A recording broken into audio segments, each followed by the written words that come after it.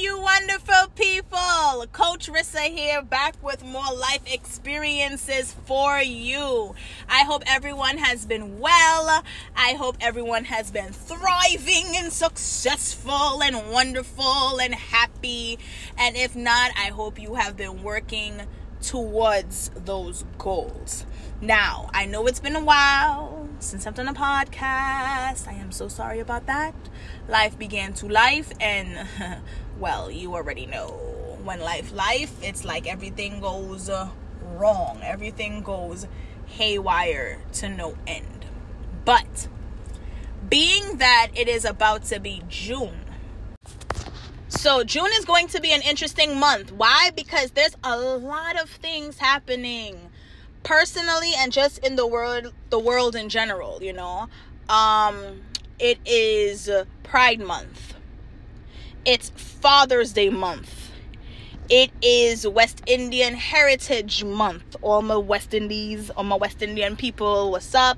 What's you seen? What's agwan? All that. Sak passe, all of that.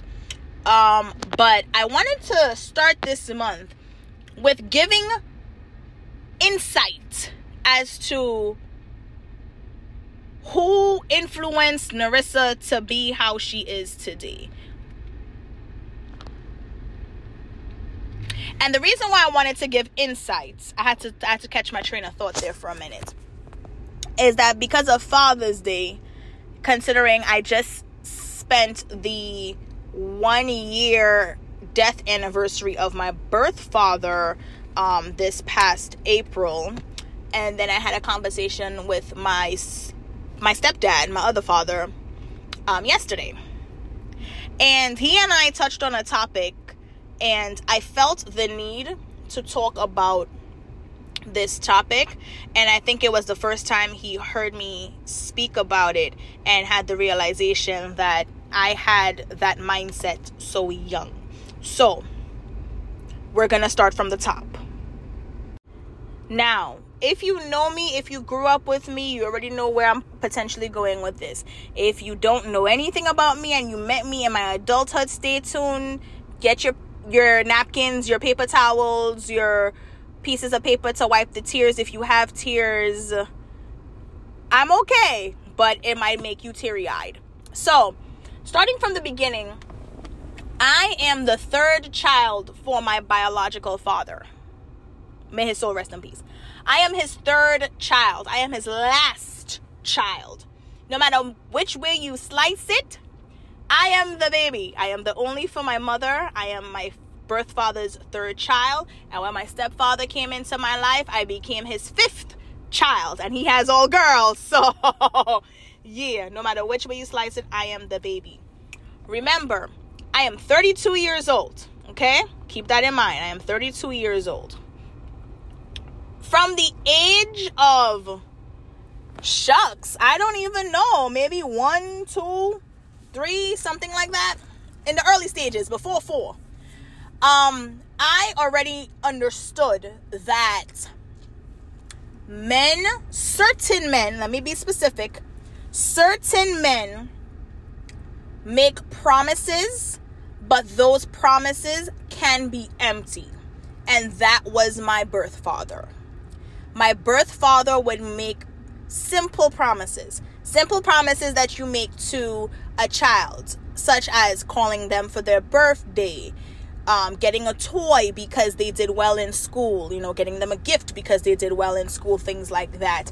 He would make those types of promises and never, when I tell you never a day, never follow through. So by the age of 4, when my stepfather came into our lives, I had already had the mindset that people, especially males, will make you promises and not keep them. And I told my father, I call my stepdad my father, I told my father this yesterday as we were having a conversation, and he made the comment that every time he would leave, I would cry. So I had to explain to him why I started crying around him. My father was a marine engineer, so he worked offshore a lot. It was very much X amount of time on land, X amount of time in the waters, that type of thing. So from a young age, I was used to that. So the first time he left, I was 4. And, my mom explained to me the type of job he has, the whole on land, on sea thing. And I was very nonchalant because, remember, I had already set in my mind that no matter what a man says, what a male person says, they're never going to follow through. So when he told me, he sat me down as a kid, you sit down and you teach them something, and he explained to me everything my mom already told me. He explained to me his job, what he does, the time frame and the time situations of being on land and being in the ocean, and I was very much like, okay, sure, because I did not expect to see him again. So when he told me I'm going to be gone for, I think it was 2 or 3 months, I think it was one of those, either 2 or 3, I was like, okay. And, thought I was perfectly fine with it. What messed me up, and messed me up in a good way, was the fact that he came back when he said he would. And I was like, oh, okay, this is different. I met a male figure who promised me they would be back at this specific time, and he actually did it. Wow. So now I became very open. I became very much like, okay, then maybe this is different. Maybe this is different. Maybe people are different. People are different. When the crying came into play was as we started to build and everything as father-daughter, as a family, things like that, with whatever was going on with the world at that time, the time frames began to change. So when they said, okay, you're out for 3 months, something happened on the waters and it becomes an emergency or this big thing, now you have to stay out an extra month. Or when he was home, he's home for a month, and then by 2 weeks, some emergency happened on the boat, but he's the only qualified person. He got to go out. Now my time is cut short with my dad. So those are the things that used to make me cry, because now I'm in this topsy-turvy seesaw type of thing where I know when he says something that he's going to follow through, but I'm still seeing remnants of broken promises happening.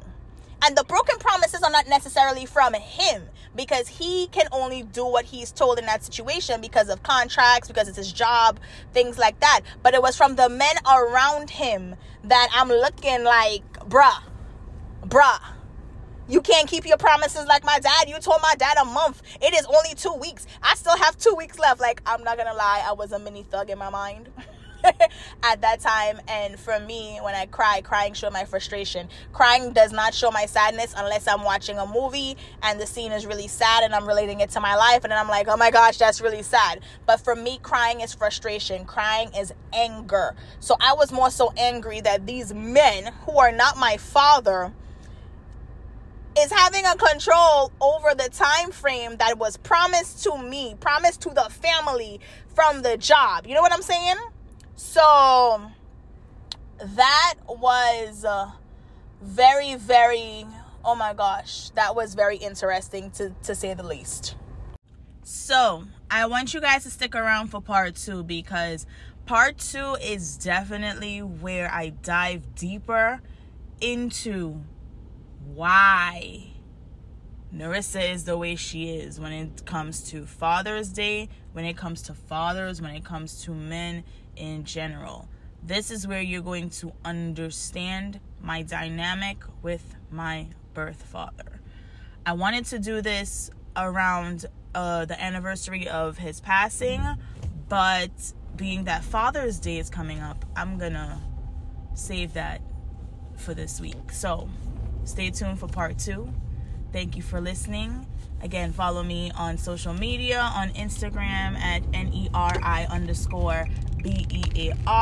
Follow my massage business, HANDSBYRISSA.